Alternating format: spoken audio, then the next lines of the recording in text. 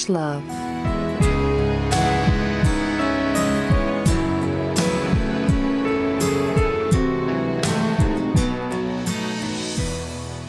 Out on the wily, windy moors, we'd roll and fall in green. You had a temper like my jealousy, too hot, too greedy. How could you leave me when I needed to possess you? I hated you. I loved you too. And that, of course, is Wuthering Heights by Kate Bush in episode 17, season 4 of Ravage Love. That is a book club classic. Absolutely. Mm-hmm. Absolutely. Mm-hmm. Well, here we are at the end of my birthday month. And because I'm a big old nerd, I requested book club as a theme because I am a woman in my late 30s who's in 3 separate book clubs. Because I mentioned last week that I was in one, and it was the I Ignore My Kids book club. But I want to be very clear: I can never ignore my kids; they won't let me. No. So, yeah, I have learned this throughout the years. You know what? It's actually the dissociation book club where I dissociate and read books. Well, I love a book club. I co-host a book podcast. So I really wanted to to do book clubs this week. So thank you so much for indulging me. I am always so happy to do the things that you want to do. And I'll be honest, yes, I really am a huge book nerd who loves books and reads a ton. But also, it was a very convenient excuse to continue my love for the Bromance Book Club series. Ooh, so that's right. Longtime listeners might be familiar with, I think it was at least one season ago, I read the very first book in the Bromance Book Club collection. It was a standalone at the time. There are now 4 books with a 5th one coming. And they are delightful. And I read the 2nd one in the series this week called Undercover Bromance by Lisa K. Adams. So she's an American journalist. She was a journalist for 20 years who turned to writing because she sought a happily ever after. In 2015 is when she started writing romance. And this particular book, but the whole series started in 2020. So this stuff is really new. And in fact, when I was checking out her website yesterday in anticipation of our podcast, I saw that there is a Christmas one coming out in the fall, which I'm very excited about. So generally, you know, how our podcast started was Renee and I went to a thrift store. We found a whole mint collection of Harlequin romances, and it created this sort of sparked this idea in us. So I generally thrift books for this. I found them in like sale bins at like Indigo, a lot of ebooks, self-published stuff. These books, once I read the first one, I was so into it that I went out and I bought the other 4. So like I own these books and would read them regardless of whether or not we have a podcast. So take that as an endorsement, listeners. If you are wanting to dip your toe in the world of romance, or maybe you're interested in contemporary romance, I'm gonna tell you straight up, this series is fucking fire.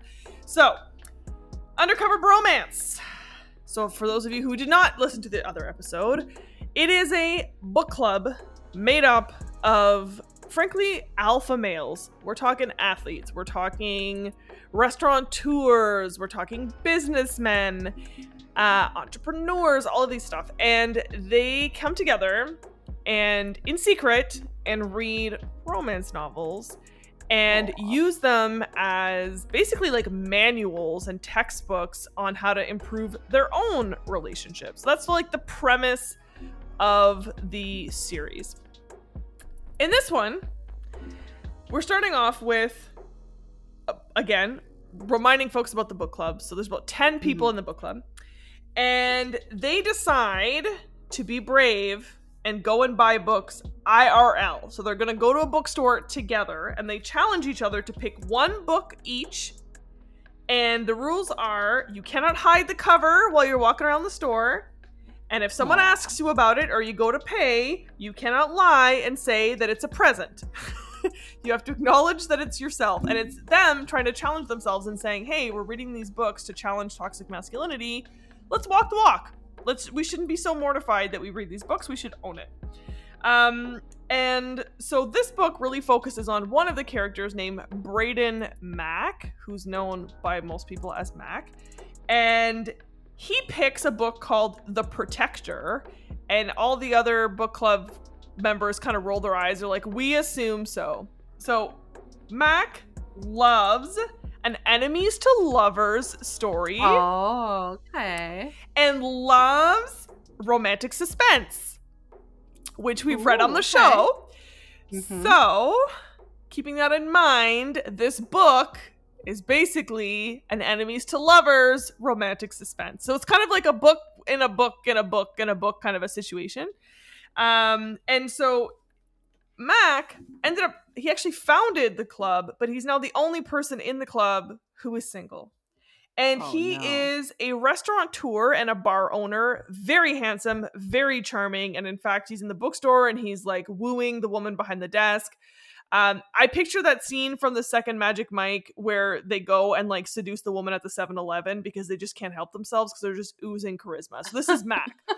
And his friends are like, oh, you have this another date tomorrow with this woman, Gretchen, that you've been seeing. She's a lawyer who represents refugees and immigrants. She's really, really smart. She's really beautiful. And he's like, yeah. And I think I'm going to like seal the deal tomorrow. I think I'm going to tell her like, I want to be your boyfriend. Let's be exclusive. And they're like, nah, you're not going to do it. And he's like, no. And he's thinking to himself, I know I had this this persona of being this like player and this charmer and like a consummate bachelor, but he's like, I really do want what my friends have. Like I really do want a wife and I want kids and I want a family. So the next day he plans this fancy date at a new restaurant called Savoy, and he pulls out all the stops. He's got a lot of money. He's a restaurateur, so he books the VIP section, gets a bottle of champagne. And right away, you could tell that Gretchen is like, okay, this is a bit over the top. Like, I represent people who have no possessions, and you're taking me out on the town with, like, glitz and glamour. And the owner of that restaurant comes out with the sous chef holding this $1,000 cupcake. Oh, no. It is a cupcake with edible gold on it, and it's this big fucking lavish thing. And the owner of Savoy has his own show on the Food Network, and he's kind of like the I don't know, like the Bobby Flay of like, I don't even know who like in the Food Network, or like not Guy Fieri, because we love Guy Fieri, but like a schmoozy, like greasy guy from the Food Network. And he has the sous chef, and the sous chef is carrying this cupcake, and Matt goes, oh my God, Liv!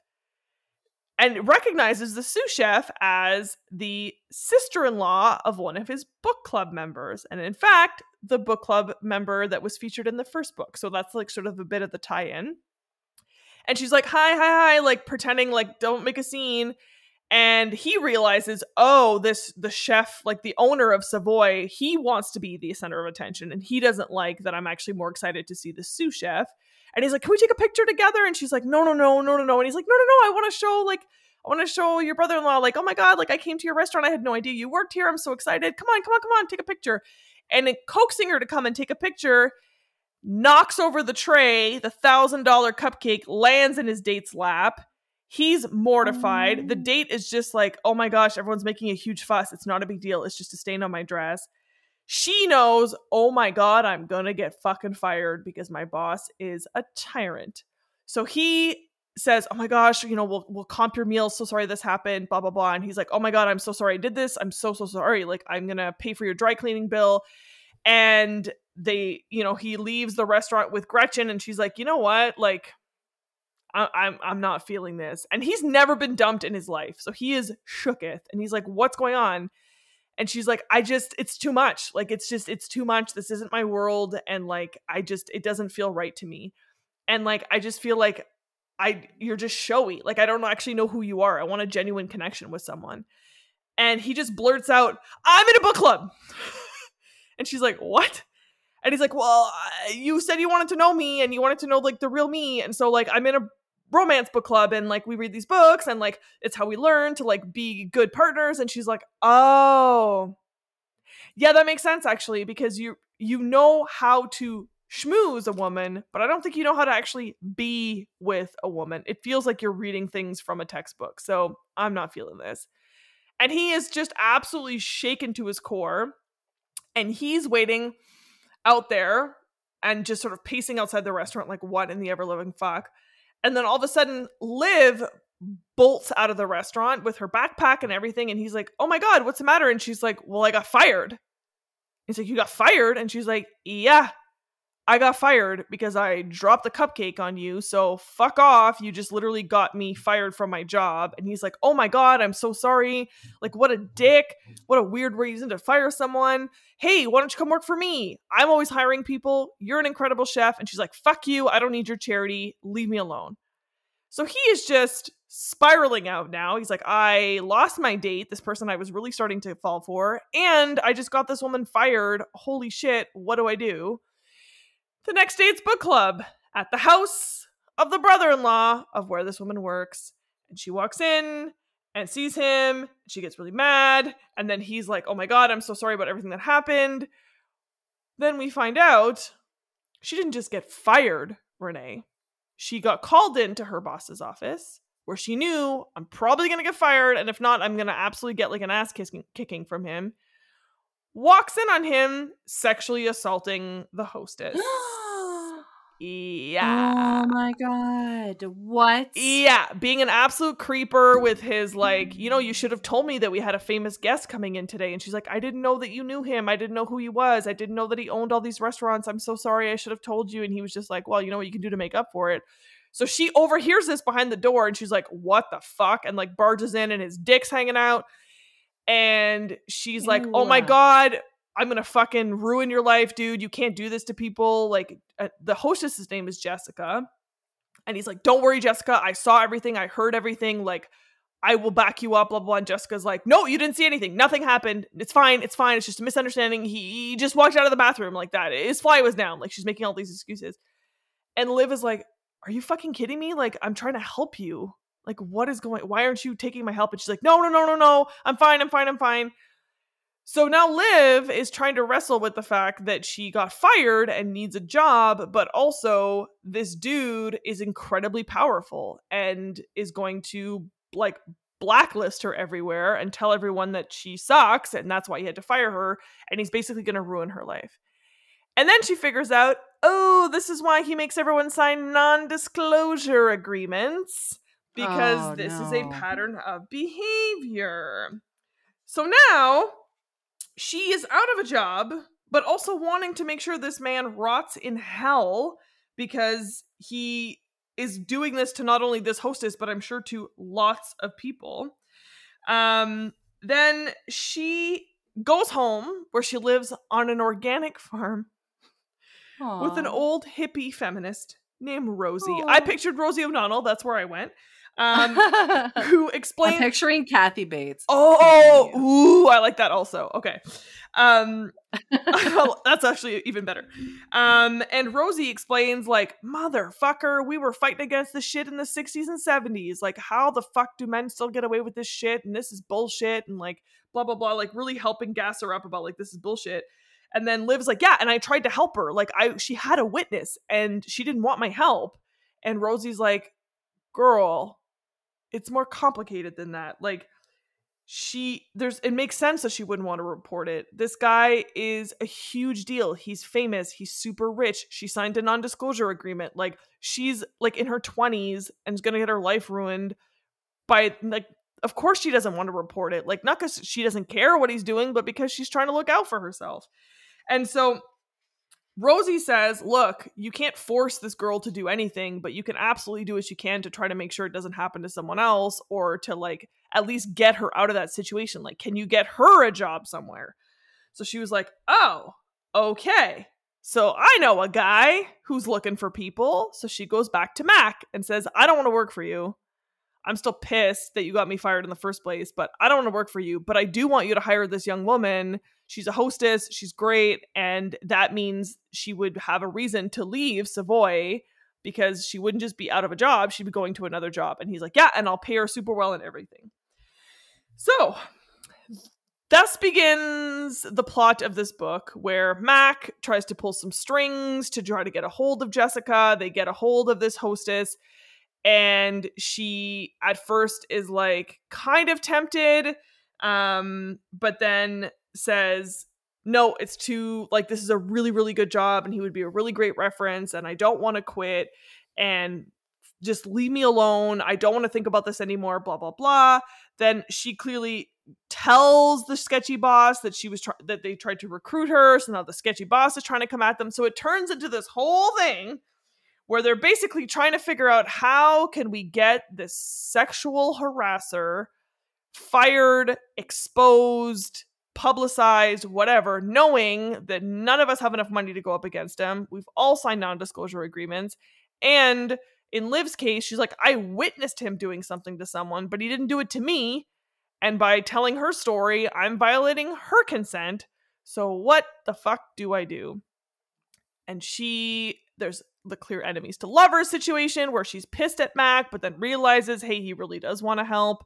And then they basically use the plot of the book that he's reading called The Protector to take down Royce, the sketchy chef at Savoy. And they like call in reinforcements through the book club.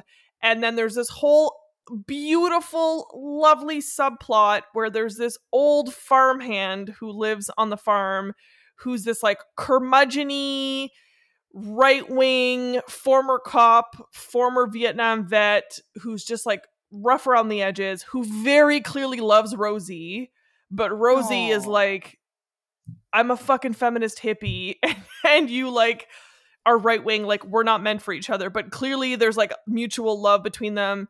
But neither of them want to admit it. And so Mac sees this and then encourages him to join their book club. Aww. And he's like, oh, we don't, nowadays everyone's a pussy who talks about their fucking feelings and shit. And no one back in the day used to do that. And he's like, well, I'm just telling you, you're pining for this woman and have for years. And she's not going to fuck you unless you address your toxic masculinity. So come join my alpha friends and we'll fucking teach you the ways. And they do, and it's beautiful. Aww. And that's all I'm going to tell folks. I'm going to tell you, Lisa K. Adams, her books always have a happy ending. So it has a delightful ending. It's spicy. It's very funny. Her books are so funny and super feminist. And in this case, I thought it was really powerful the way in which she talks about basically Me Too, and says in the acknowledgments that this is really kind of a Me Too novel in terms of, dedicating it to survivors. She kind of hints that she had an experience working in a kitchen once with someone very similar to that guy, like just a real sex pest kind of a person. But yeah, I really, really, really loved how it was nuanced in its like Olivia Liv being like, why the fuck don't you want to report it? I would report it if someone did that to me. And then like being challenged on like, actually it's more complicated than that. And then like some of the men responding with like, we're going to fucking break this guy's face. And then we're having to realize like, oh, that's actually not what's helpful, even though that might be your instinct. Like, love the energy, but that's not actually helpful. And also like, if someone tells you something and says, don't tell anyone, then you telling someone is violating their consent. And like, all the stuff that I teach in my work around how you can't violate someone's consent to make a point that violating consent is wrong. Like, if a survivor tells you something and says, don't tell anyone, you're recreating the same patterns of like not listening to their no if you go and tell people anyway, Yeah. So just delight, 10 out of 10, highly recommend. Will continue reading the series. And yeah, just like really moved by how this could have been handled so poorly. And it could have been so cliched of like this young woman being, preyed on. And here's this big alpha male swooping in and rescuing her, but yet still has like a little bit of white knight in it. So if you get off on like chivalry's hot to you, even though it's problematic, or like you still are like, yes, fairy tales are crap, but also I kind of do want to be saved by someone. Pick up this book, man. I'm telling you. And it includes my favorite character of all time, who I hope at some point gets his own standalone book. He's literally just known as the Russian, and he's a Russian hockey player that's part of the book club. He speaks broken English, and he has terrible digestive issues, and so every single fucking book club reference is him like taking a massive shit wherever they're going because he's like constantly sick all the time. And I find it very funny. So I mean, I would prefer not a story about him if it's going to involve his bathroom moments. I just like at one point they bring him to the farmhouse to like meet up to try to plan what to do, and then she's like, why did you bring him here? You know there's old pipes in this house, and like all this just like references to this Russian man, and like God. I just find it so fucking funny. So that was Undercover Bromance by Lisa K. Adams, book 2 in the Bromance Book Club series. Came out in 2020. Highly recommend. Like this Russian guy, in his book, it's gonna be that he has to go to Toronto, Ontario, and pay for some privatized allergy testing, and it's gonna turn out he's allergic to like gluten and meat protein and all these things, and has to become a vegan, and then he makes it question. Basically, it's your story, but as a Russian. You're like, it turns out he was bit by a tick when he was 16, and that's why. Yeah. For folks who don't know, I'm allergic to animal protein, and I only got diagnosed when I was 26 years old, and no one figured out why until a few years ago when it became known that there is a tick that has been in Canada for quite some time now, that if you get bit by it, the only symptom is that you're allergic to animal protein. And really? I didn't know that was the reason. Yeah. Seriously? Yeah, I didn't know. Yeah. So when I was 18, for my 18th birthday, I went on a camping trip, and I came home with this like very weird bite on my ankle that was like blue and swollen. And my mom brought me to the hospital because they were like, what the fuck is this? Thinking it was a spider bite of some sort. And the doctors were like, we have no idea what this is, but it does not appear to be poisonous. And if it doesn't go down in like a week, come back. And then it just sort of cleared up and la-di-da. And I moved away to go to school, and I started getting sick, but I thought it was the stress, and I was in an abusive relationship. And so like just spent years trying to figure out what it was. And then, I got diagnosed at 26 at this special clinic in Toronto. And then a few years ago, there was this big, I don't know, not study, but there was this big thing announced about how this tick is now in Canada. And it was actually my mom who like sent it to me and was like, oh my God, remember that bite you had? And I thought, holy shit, that's what it was. Yeah. So tuck your pants into your socks and don't do like I do, which was like, I was just an 18-year-old in Daisy Dukes and fucking sandals, just like walking around in the tall grass, just being like, hi boys, just being a hot 18-year-old. And as a result, I now can't eat chicken. So here we are. That could be the Russian. I mean, the moral of the story is, if you have to go outside, tuck your pants into your socks, I think. The moral of the story is, I should just stay to who I am, which is indoorsy. Like, I don't like the outdoors. The outdoors do not like me. And could have had a steak, but I wanted to frolic in a fucking field instead. And this is what I get for not staying inside. So... But I have been dying all week to know what you read, Renee. I gave you the theme of book club. I know you didn't read one of the books from this particular series. I've never heard of another romance related to book clubs. So please tell me, what did you read this week, Renee? Well, I read a book called The Book Club. Oh, well, that's anticlimactic. Yeah. Yeah, I apologize. By an author called Amber Collins from West Virginia. And I wasn't quite sure what was going to happen in this book. The synopsis didn't reveal a lot. Okay. So join me on the journey. Oh, I'm excited. Paul, is it Delivey or whatever? Paul is an author. He was, for a time, a very renowned romance author, very well known in the romance world, writing typical heteronormative romance. And out of nowhere, he just starts getting these really terrible reviews, and other writers were just dragging him in the romance circuit. And he just like couldn't do well at interviews. He wasn't getting any more book signings, and his career just starts to like disappear. And then he and his wife go on a retreat where there's another author in the same genre as him, and it turns out like his wife leaves him for this other guy, and his life is in a decline. Paul is just not thriving. And Paul, like any man, you know, has tastes when it comes to companionship and what goes on in the bedroom. But some of his tastes he just really didn't talk about or share with people.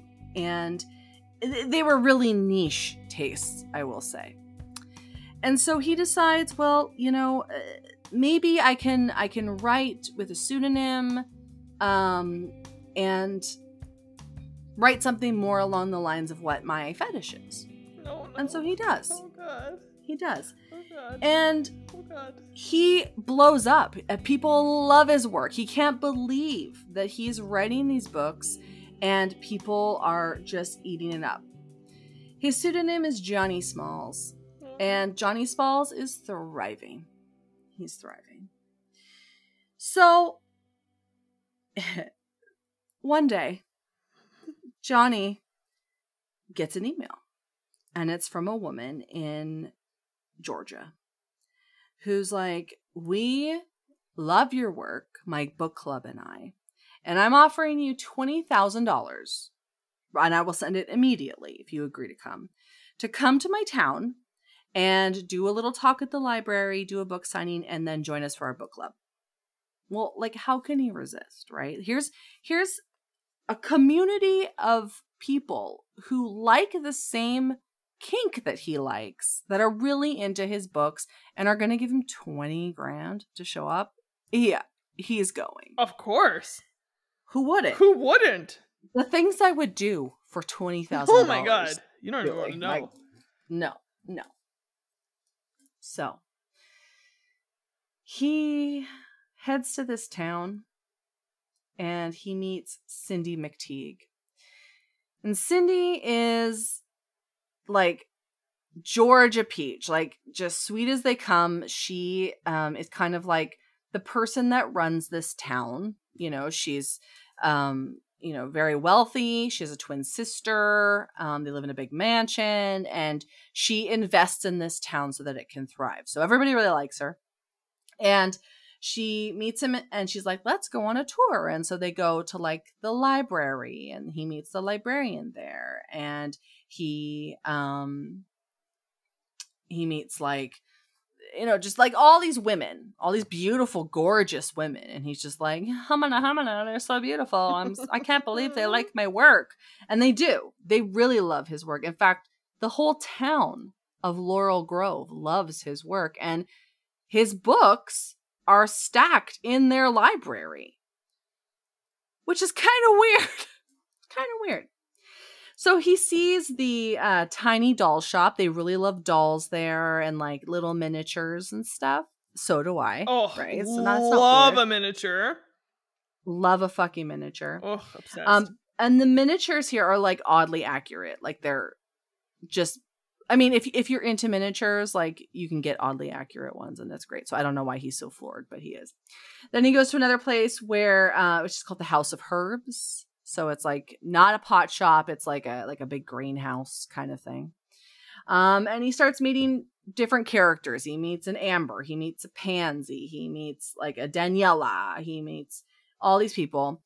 And so he goes to his library thing, and it's packed. And he's just like, what? Like, I don't understand. And it's packed with women. There's no men there. It's just women. And he's like, that's really weird. Okay. And then Cindy takes him to her antebellum mansion on the hill. And the book club is full of the same people that were at the library. So he's like, what the fuck?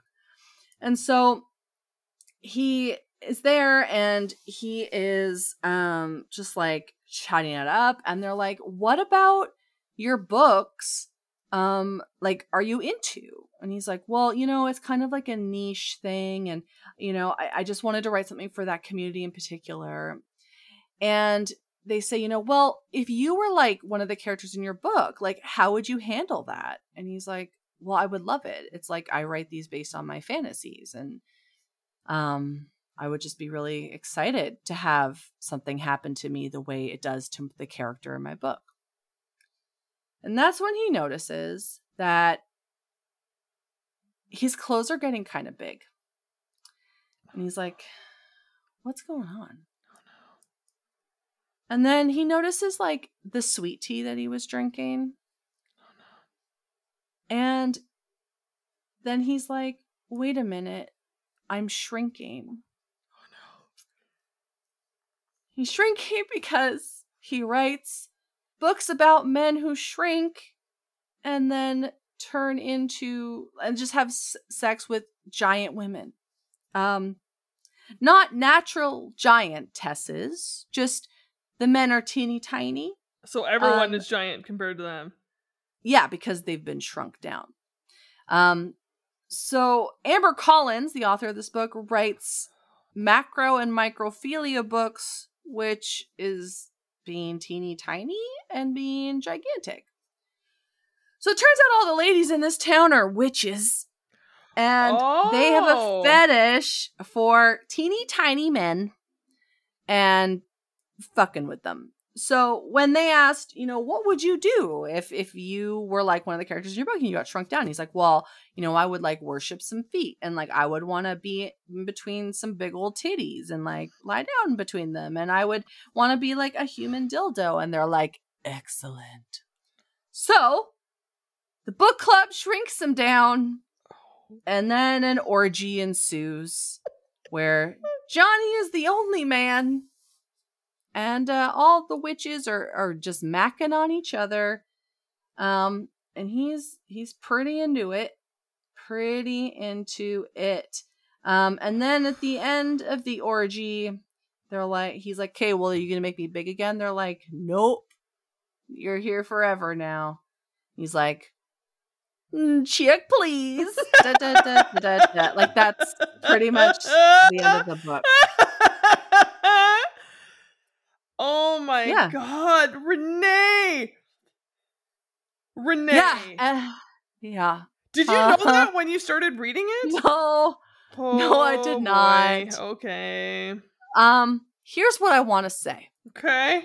Amber Collins is an English literature major with an emphasis in British literature, and this was one of the most excellently written books I've ever read.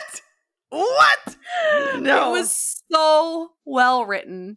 Amber Collins has written over 200 books, and this one specifically was a commission. What?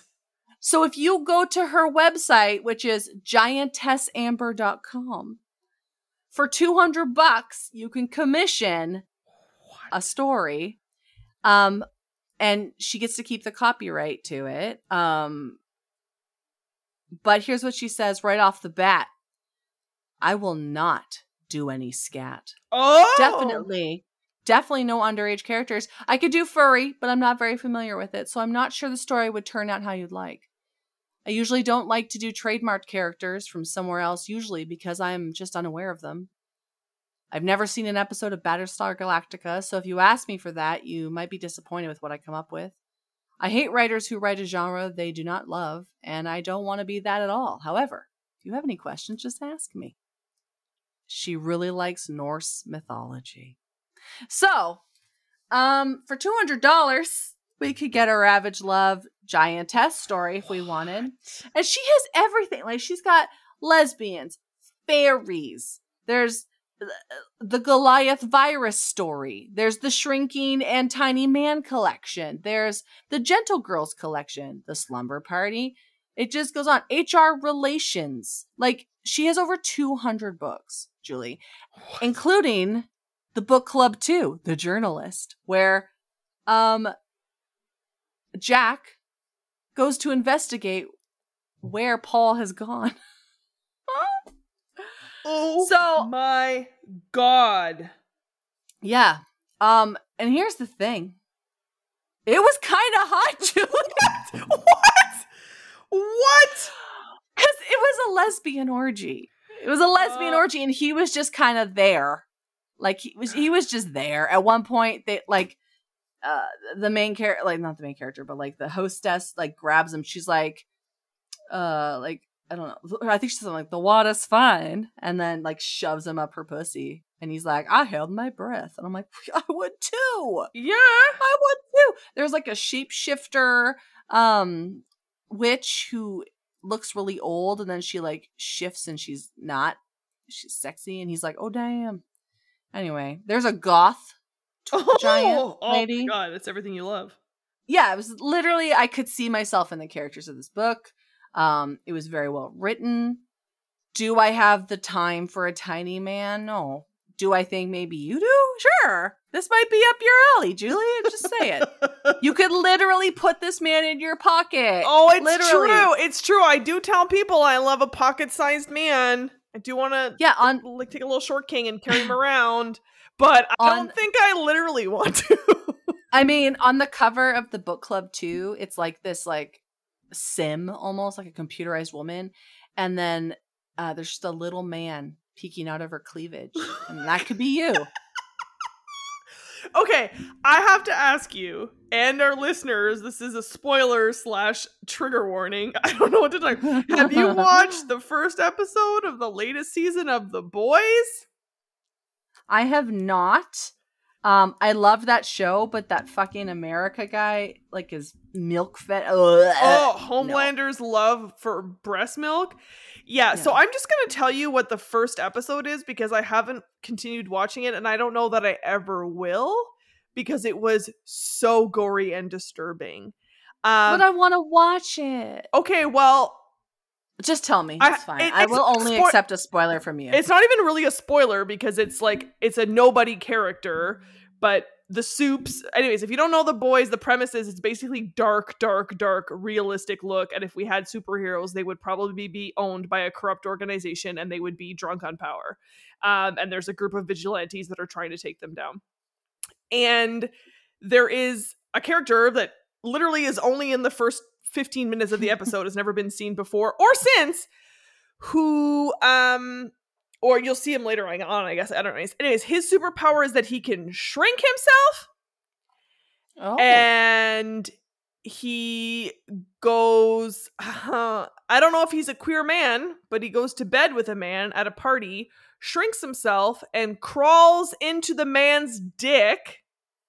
Like, oh, that's really tiny. Like, literally, like, crawls into his urethra and is in his shaft, and the guy's like, oh my God, like coming, like he's like, oh, this is so hot. And then the guy who is shrunken into his penis sneezes, which then makes him grow into his normal size. So he explodes this man from the inside.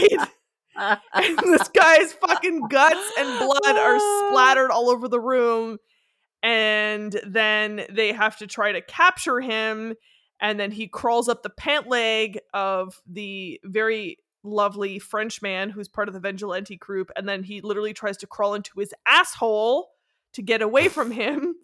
And then the deaf, but not deaf, but mute, but not really mute Asian woman has to fish this man out of the other guy's asshole. And then they put him in a baggie and they take him away. He literally crawls into the man's penis, and it's, if you've ever watched The Boys, they fucking lean into the body horror and the gore of it. So he's like literally like squishing his way in through this guy's dick, and then he sneezes and the guy just goes splat all over the fucking room. And I was like, this is the first 10 minutes. I don't know that I can watch this. So the second you said he shrunk, I was like, getting horrible flashbacks. I mean, when I watch The Boys, there's that one superhero that's like sitting on this guy's face and then crushes his head. Oh, yeah. And I'm like, no, I was like, I feel really empowered right now. That's because So I almost smothered if him. you're gonna die, you're gonna die. 100%, and I've almost smothered a man to death by sitting on his face. So I was like, can relate. I mean, third time's a charm. 100%. Just got to try again. Hop back on the old horse, so to speak. Are you even able to read a passage of that book? Oh yeah, I am. Okay. Okay. Sure am. Well, fucking blow me away. Hopefully not literally. Oh my god. Okay. All right. Now, I want to stress, I'm not doing this accent because I love it, because I do love it. This is set in fucking North Carolina or South Carolina, one of the Carolinas, and they have thick accents. Okay. So if there's any dialogue in this, which I don't think there is, you're getting an accent. Okay. Are you ready? Oh, ready as I'll ever be. Okay. Okay. He was hanging upside down in the air, dangling just before a giant face. And right before he realized it was Pansy who held him, he was rushing toward her mouth, sure that this was the end. His hands groped against gleaming white teeth across a slick, muscular tongue. It was as if his skin was pulling from his bones by the way she sucked, and as her hold on his feet remained, he knew she wasn't trying to swallow him, but instead cleaning him off, tongue lashing all across his body. She placed him on the bed between her legs, just in front of a slit that was as tall as his whole body. It was the third one he'd been so close to tonight, and as she spread herself open, revealing her wonderful pink insides, he knew it wasn't the last. Behind him, girls continued to swap out, to kiss, go down on, play with breasts. But Ginny remained on the edge, watching him with cool, calculated eyes. The fact that she was staring down at him made his juices surge, as if she were waiting on him to tire out before indulging herself. And for some reason, he thought that proving himself a good shrunken lover would garner her approval. So he pushed his way into Pansy and as forcefully as he could, listening to the giant woman coo and moan by his entry. He gave her the same treatment as all the others, thrashing around with his arms and legs, beating against her walls of meat, until she relaxed and let him push deeper inside. At this point, he couldn't help but finish his own arousal, so he reached down, took his cock in his hand, and started to jerk it, while using the other hand to keep himself balanced. When he finally did shoot his load, it was minuscule, hardly a drop compared to the rolling juices of the aroused women. Long after he finished, he kept the momentum going, moving his arms and legs in rhythm to her clenching and relaxing. And when it was over, he was treated to the biggest gusher of all, which shot him clean out and onto the bed. He was surrounded by giant feet. Some were simply lying there resting, while others were clenching, toes in tight little balls because some of the women were still being sucked on, licked, or fingered. Cindy was being serviced by both Emma and Daniela, while Ginny still remained on the edge of the bed, a careful observer. Paul walked beneath Pansy's arched leg, intent on heading directly to the goth woman's pussy, but instead, she used her toes to grab him around the waist and lift him up. She lay on her back with her leg extended to the air, and while her grip didn't hurt, he still felt horribly vulnerable. The goth beauty reached up and plucked him, then rested him on the flat of her stomach. Her breasts were so large that he couldn't see her whole face as it stared down at him, inquisitive eyes shining. "Play with my boobs, little man," she commanded. Thank you. That was The Book Club by Amber Collins. Holy shit. I love that you were able to end it with a little southern accent also. Thank you so much. Thank you. That was The Book Club. Jesus. It was a lot. Yeah, how long was it? It was like 60 ebook pages, but I couldn't get it to load on my Kindle, so I had to read it on my phone at my new job. Oh. But I mean, they all know what I do outside of work, so it was fine. You're like, how I spend my lunch break is my business, not yours. I'm just sitting there eating like a reheated hamburger. Like, just having a pizza pocket, reading about a pocket-sized man, as you do. And then at the end, they were like, "I have a really nice dollhouse you could live in." Oh, and he's like, okay. Oh God. They're like, "Are you worried about your car? It's been taken care of." It's like a fucking Mazda. But like when he came into their house, there was like this big case and it had like fancy cars in it.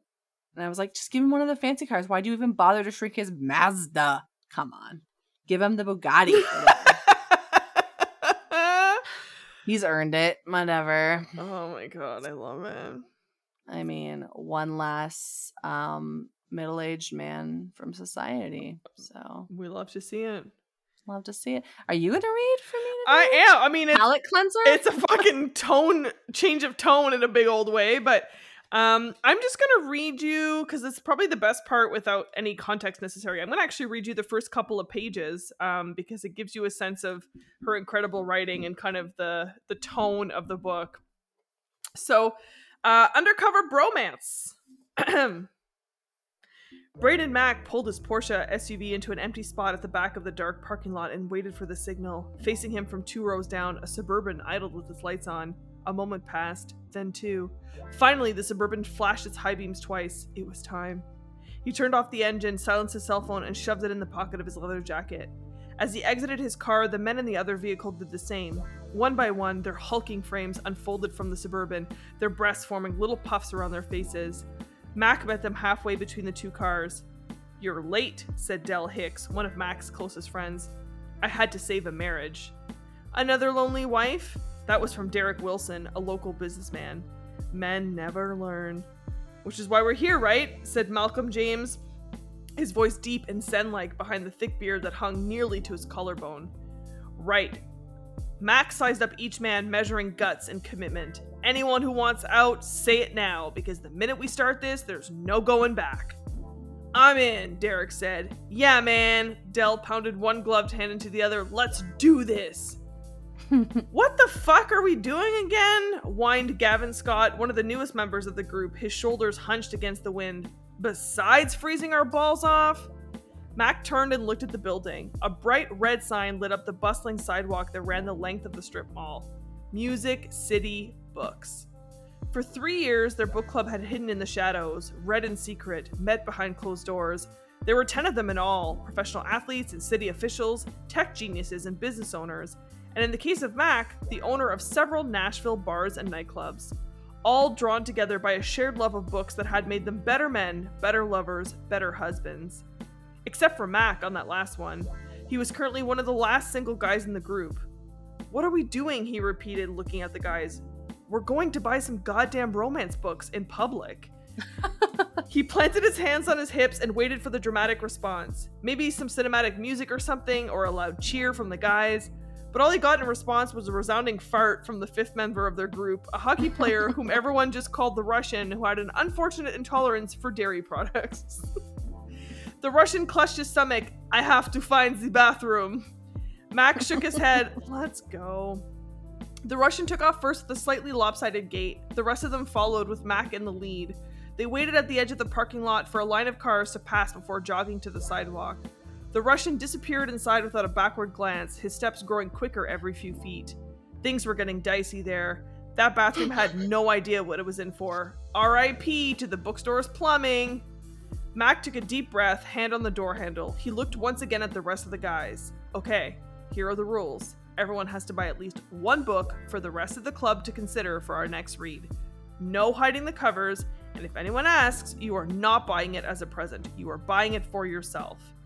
Any questions?" "What if someone recognizes us?" Gavin grumbled. Of all the guys, he was probably the most famous and recognizable right now.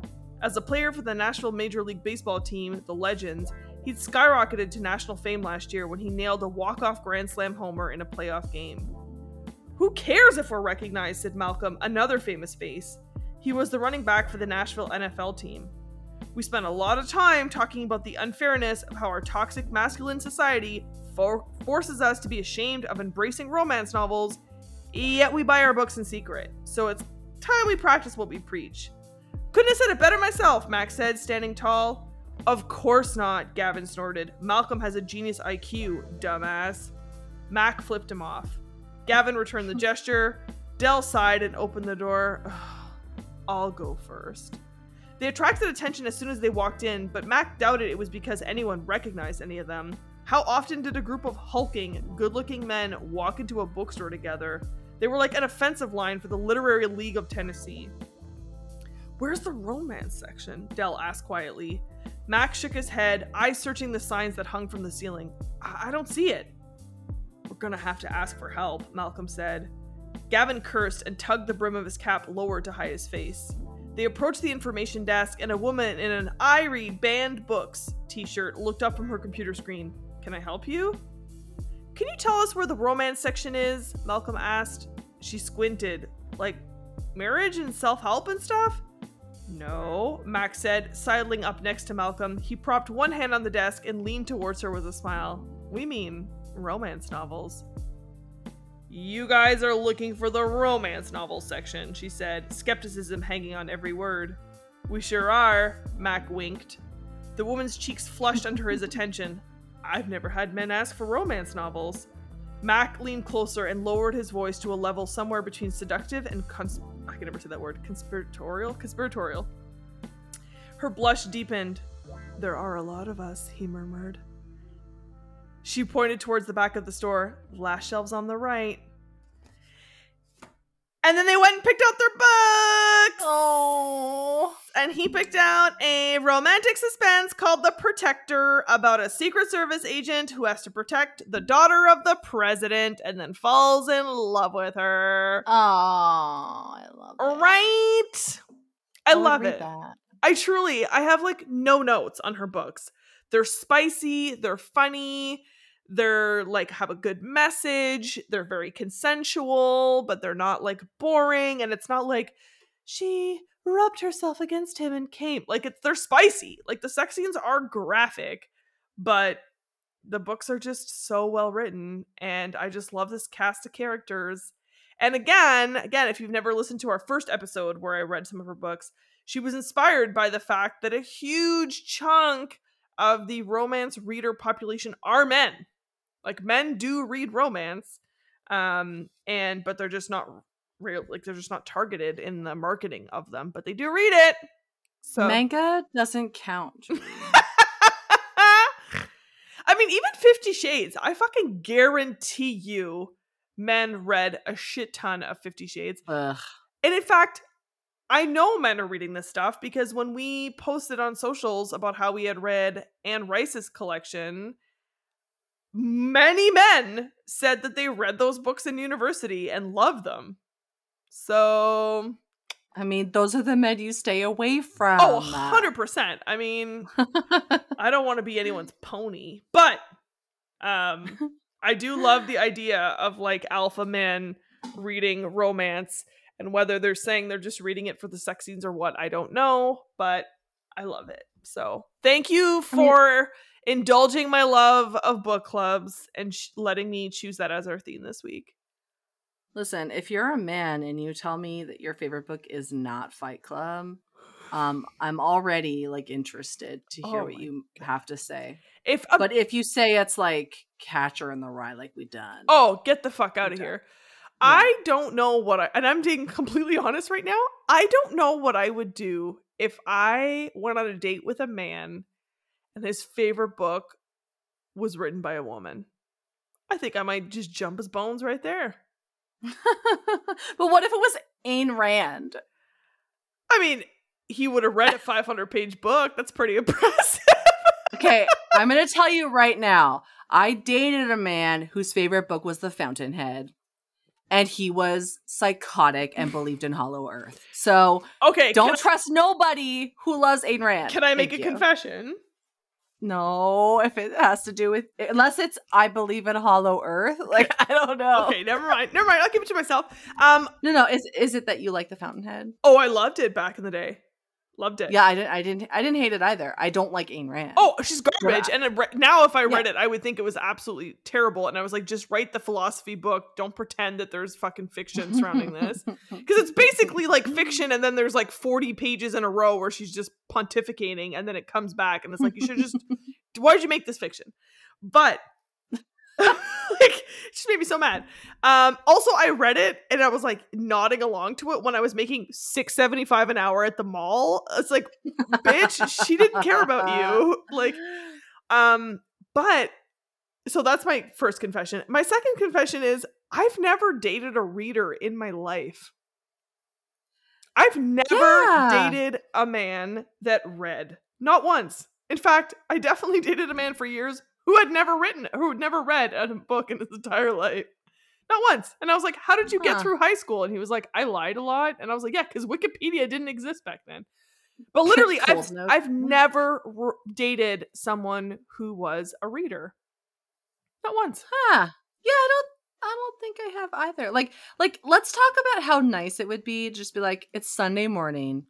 There's a cup of coffee or nice tea in front of you, and y'all just sitting in silence, reading the books.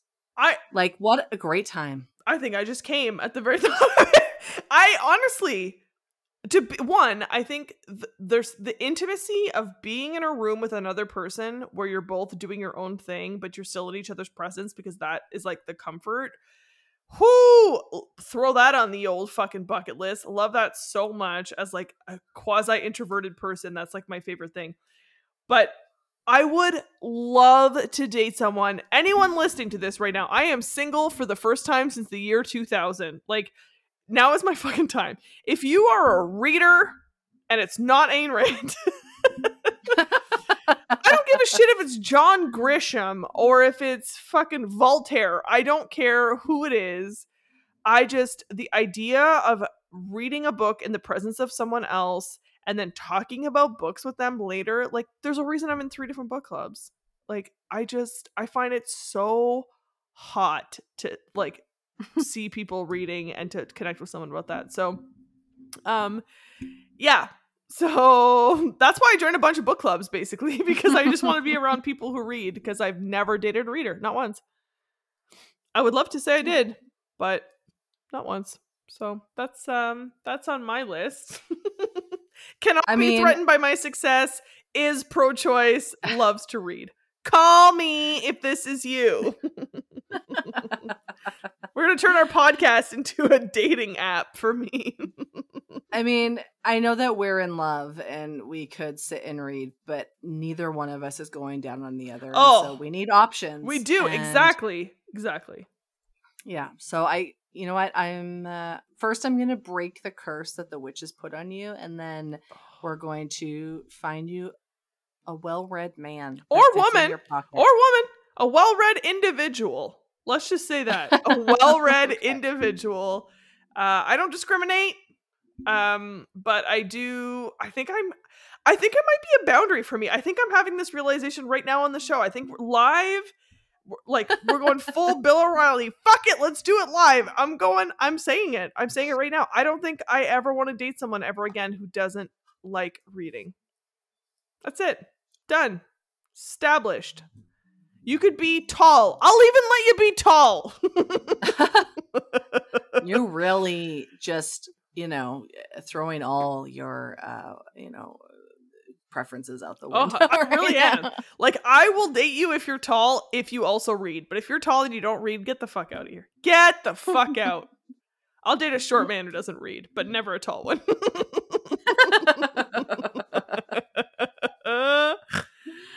I mean,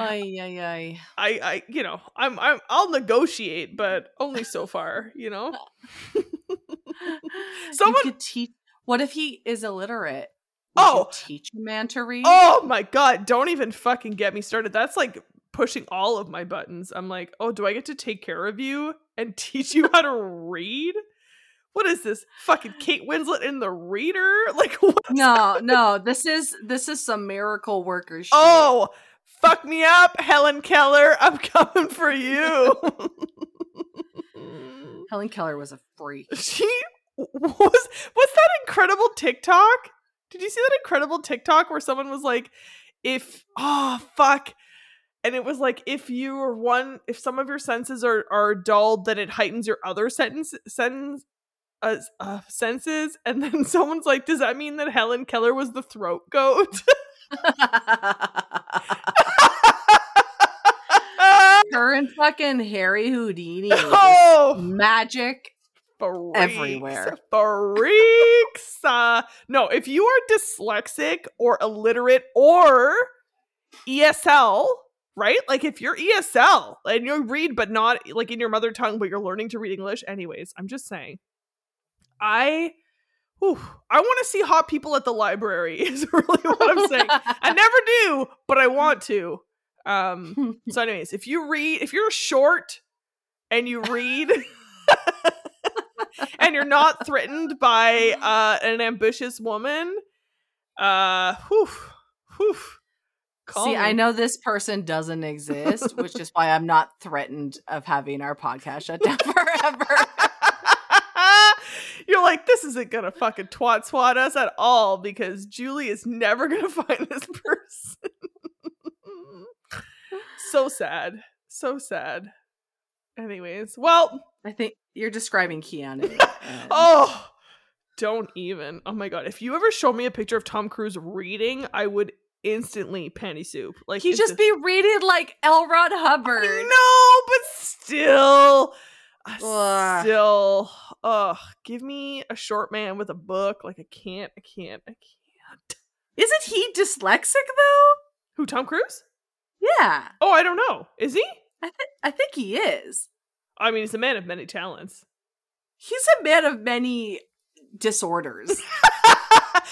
Because he doesn't believe in psychiatry, you can't diagnose him. Ew. I can do what I want. I read books. I got the DSM-5 on my shelf right now. Oh my god. I would hate fuck the shit out of Tom Cruise, and that's 100% what it would be. I hate everything. I mean, there's probably like a sheet you have to put between and you can't make any noise and shit. Well, anyways. Yeah. It's traumatic. Moral of the story is I made this about book club so that I could read a book I enjoyed and do a call to action for short readers to call me. Imagine that Tom Cruise sounds like a very vocal like woman in the bedroom. Amazing. But like you had no idea.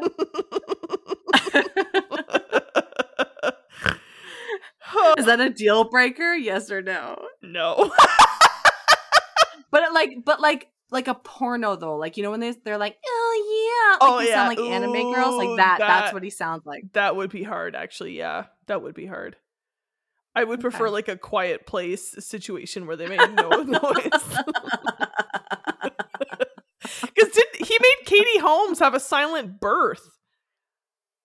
I mean that's a Scientology thing. Yeah, exactly. So like maybe he also is very quiet in bed. I don't know, but yeah. I mean, we could write that fanfic. Honestly, I think my like biggest turnoff would be the porno voice is not great, but I think about like David Beckham, and you know how he has like a weirdly high-pitched voice for a super masculine man? Like it is quite jarring. He sounds like Mickey Mouse. And it would be extremely upsetting to go to bed with someone that hot who then was like, oh yeah, like in these weird like I couldn't deal. That would be a deal breaker. You're absolutely correct. Even someone who is like a perfect 10 in the looks department, if they are like, oh yeah, I'd be like, no, I can't. He's a perfect 10, but he's castrati. Oh my god. Okay. All right. You need to sing us out because that's I peaked. That's it. It's all downhill from here. I can't say anything else. Okay. Now I feel like I need to do it in a high pitched voice, like love is love. Love is love. The Pope is literally coming to Edmonton this week. Is he really? Yeah, he's like touring. He's going to like Lac Saint Anne on like the Feast of Saint Anne Day. Oh my fucking god! Then he's supposed to be retiring. Ugh. The Pope? The Pope, Franny, our boy. Our boy? Yeah, he's retiring. Our boy. Yeah, I think man. so because he's got like a lot of like body issues. Does he think he's fat? Is he anorexic? Is that what you mean? Or his body is falling apart like fucking Nosferatu? The second one. Okay. But he might be delivering an apology to residential school survivors this week.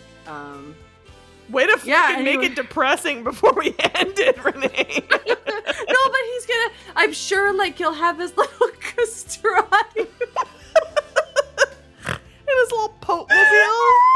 Oh my god, his little Gucci shoes. Jesus Christ. Oh, Franny doesn't have the Gucci shoes. Franny's humble. Oh, Benny had the Gucci shoes because Benny was Palpatine. Yeah, he was in red. Yeah, he loved a fucking Gucci slipper. I mean, who doesn't? Nazi. Yeah. Whew. You know what? Pope Palpatine would have gotten on swell with Ayn Rand. 100%. Oh my god, they could have bumped uglies and fucking had a good old time. Gross. Jesus Christ. Okay, I'm gonna sing us out, buddy. Let's fucking put the people out of their misery. Woo! Okay. I can't even do it now. Ravage love. Ravage love. Okay. Bye. Artwork for the podcast was created by Karen McKnight. Special thanks to Press Start to Join for production assistance. For gaming and tech news, search Press Start to Join, or on social media at PS2J Show. Connect with us online at Ravage Love on Instagram and by email at ravagelove.podcast@gmail.com.